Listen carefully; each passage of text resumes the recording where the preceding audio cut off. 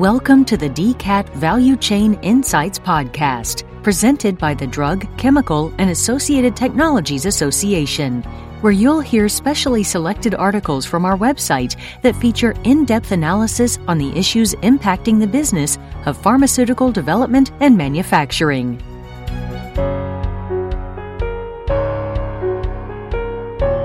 What have been the key developments in 2021 thus far in the CDMO market?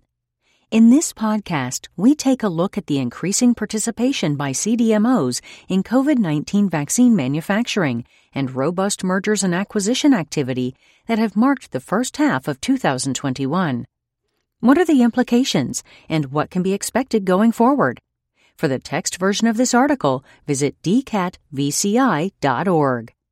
This podcast is supported by Vetter, a globally leading contract development and manufacturing organization with long-term experience in supporting biotechnology and pharmaceutical customers, both large and small. For more information, visit us at vetter-pharma.com. So let's begin. Mid-Year CDMO Review, COVID-19 Vaccine Manufacturing and M&A by Jim Miller, Content Advisor, Consultant, DCAT. CDMOs and COVID-19 vaccine manufacturing. The first half of 2021 has highlighted the indispensability of CDMOs in the biopharmaceutical industry.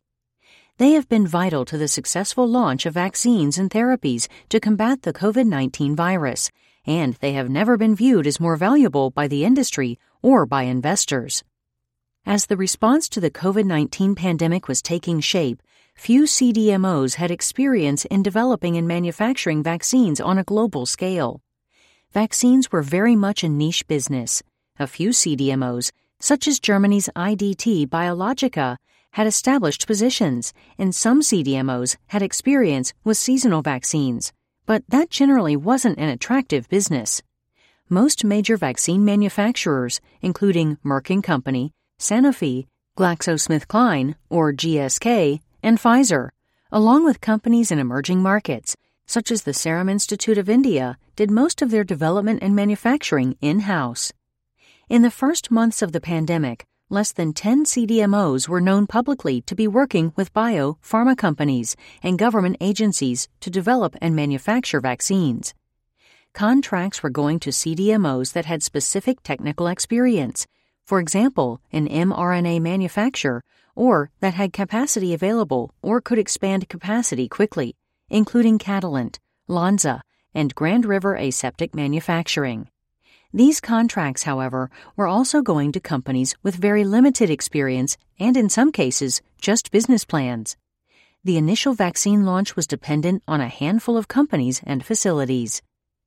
Today, as the vaccine rollout has gained speed, the demand for manufacturing capacity has ballooned, and the number of CDMOs known to be involved in supporting the 6 major Western vaccines has swelled. Many other CDMOs are thought to be involved, but have not announced their customer relationships. CDMOs are engaged in making the vaccine active ingredients and key excipients, such as lipids, filling the vaccines into vials, packaging, and distribution. In addition, several large biopharma companies, including Merck & Company, Sanofi, and GSK, agreed to use their capacity to contract manufacture products for their erstwhile competitors after their own vaccines either failed or were delayed. The demand for vaccine capacity has raised the profiles and status of many CDMOs that previously depended on older products and generics, including injectables, such as Fareva, Delpharm, Wockhardt, and Recipharm. Small drug substance manufacturers have also benefited, including Mabion, Salonic, and Vacher Biotech. Some companies, such as Rovi Contract Manufacturing, have scored both drug substance and drug product contracts. Given the compressed and high-stakes nature of the vaccine development and rollout efforts, it's hardly a surprise that some developer CDMO collaborations did not go well. The most high-profile problems have been at Emergent BioSolutions vaccine facility in Baltimore, not to be confused with Emergent's Injectables facility in the Camden area of Baltimore. No doubt because of its long relationship with Biomedical Advanced Research and Development Authority, or BARDA, As a manufacturer of vaccines for the U.S. military, Emergent had been one of the most active CDMOs in gaining contracts at the beginning of the pandemic, including deals with Johnson & Johnson and AstraZeneca. The Baltimore facility, however, ran into severe quality problems that resulted in Johnson & Johnson taking over the operation of the facility and AstraZeneca being forced to find an alternative supply source. Potential implications of increased injectables capacity. While the world's attention will be on ensuring the adequate supply of vaccines for the next several years, participants in and observers of the CDMO industry will increasingly be focused on the longer-term implications of the CDMO's role in the pandemic response. A key question is what will happen with all of the injectables capacity that has been committed to or built for the pandemic response. Will governments maintain vaccine preparedness programs that will pay for guaranteed manufacturing capacity for years into the future? Will it be absorbed as national supply security initiatives forcibly repatriate more drug manufacture? Or will that capacity get dumped onto the commercial contract manufacturing market, with negative implications for pricing and profitability? A second question relates to how the higher profile of previously lesser-known CDMOs could ultimately affect competitive dynamics in the CDMO industry. It's likely that if they perform well as vaccine suppliers, their performance and supply relationships will give them access to more opportunities for higher value products that would otherwise have gone to one of the very large CDMOs. Further, many small and mid-size injectable CDMOs are building new clinical and commercial capacity to fill a void left by the largest CDMOs, which need big projects to maintain injectable operations that now generate revenues of $1 billion or more. With the pipeline of injectable drugs growing rapidly and record levels of funding flowing to emerging biopharma companies, there is a growing need for capacity at the smaller project end of the market. While industry revenue may be getting more consolidated through mergers and acquisitions, or M&A, the number of industry participants is actually growing. This article will continue in a moment. Support for this DCAT Value Chain Insights podcast is provided by Vetter, your strategic partner in aseptic filling and packaging of injectables. At Vetter, we support pharma and biotech companies worldwide, from early development through to market launch and beyond. As a solution provider, we are focused on our customers' success, offering a foundation of experience spanning more than 40 years in the production of aseptically prefilled syringe systems, cartridges, and vials.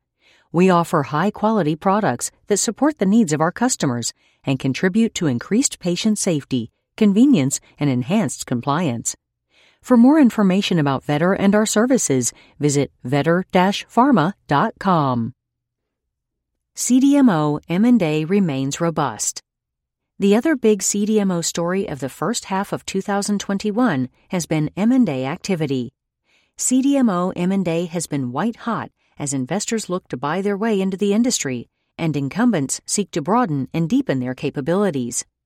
There were 32 deals announced or closed during the first 5 months of 2021, including 19 acquisitions of companies, 4 acquisitions of business units divested by their parent companies, and 9 facility acquisitions.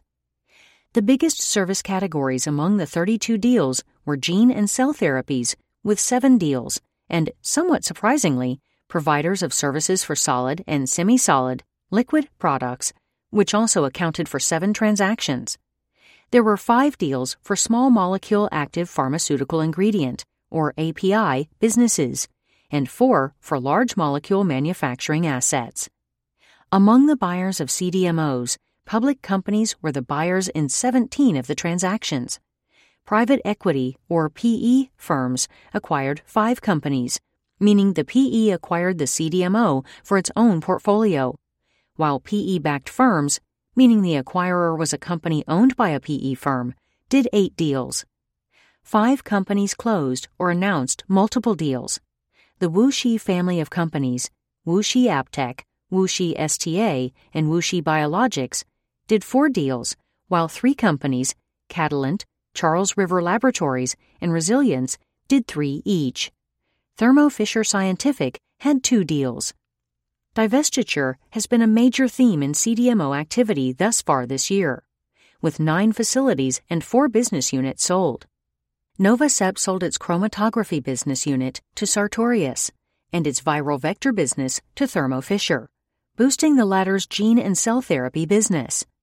Other facility divestitures by CDMOs included 4 solid and semi-solid dose operations. Lonza sold off its liquid-filled hard capsule and soft gel operations to Next Pharma. Bora Pharmaceuticals gained a North American presence by buying GSK's facility in Mississauga, Ontario, Canada.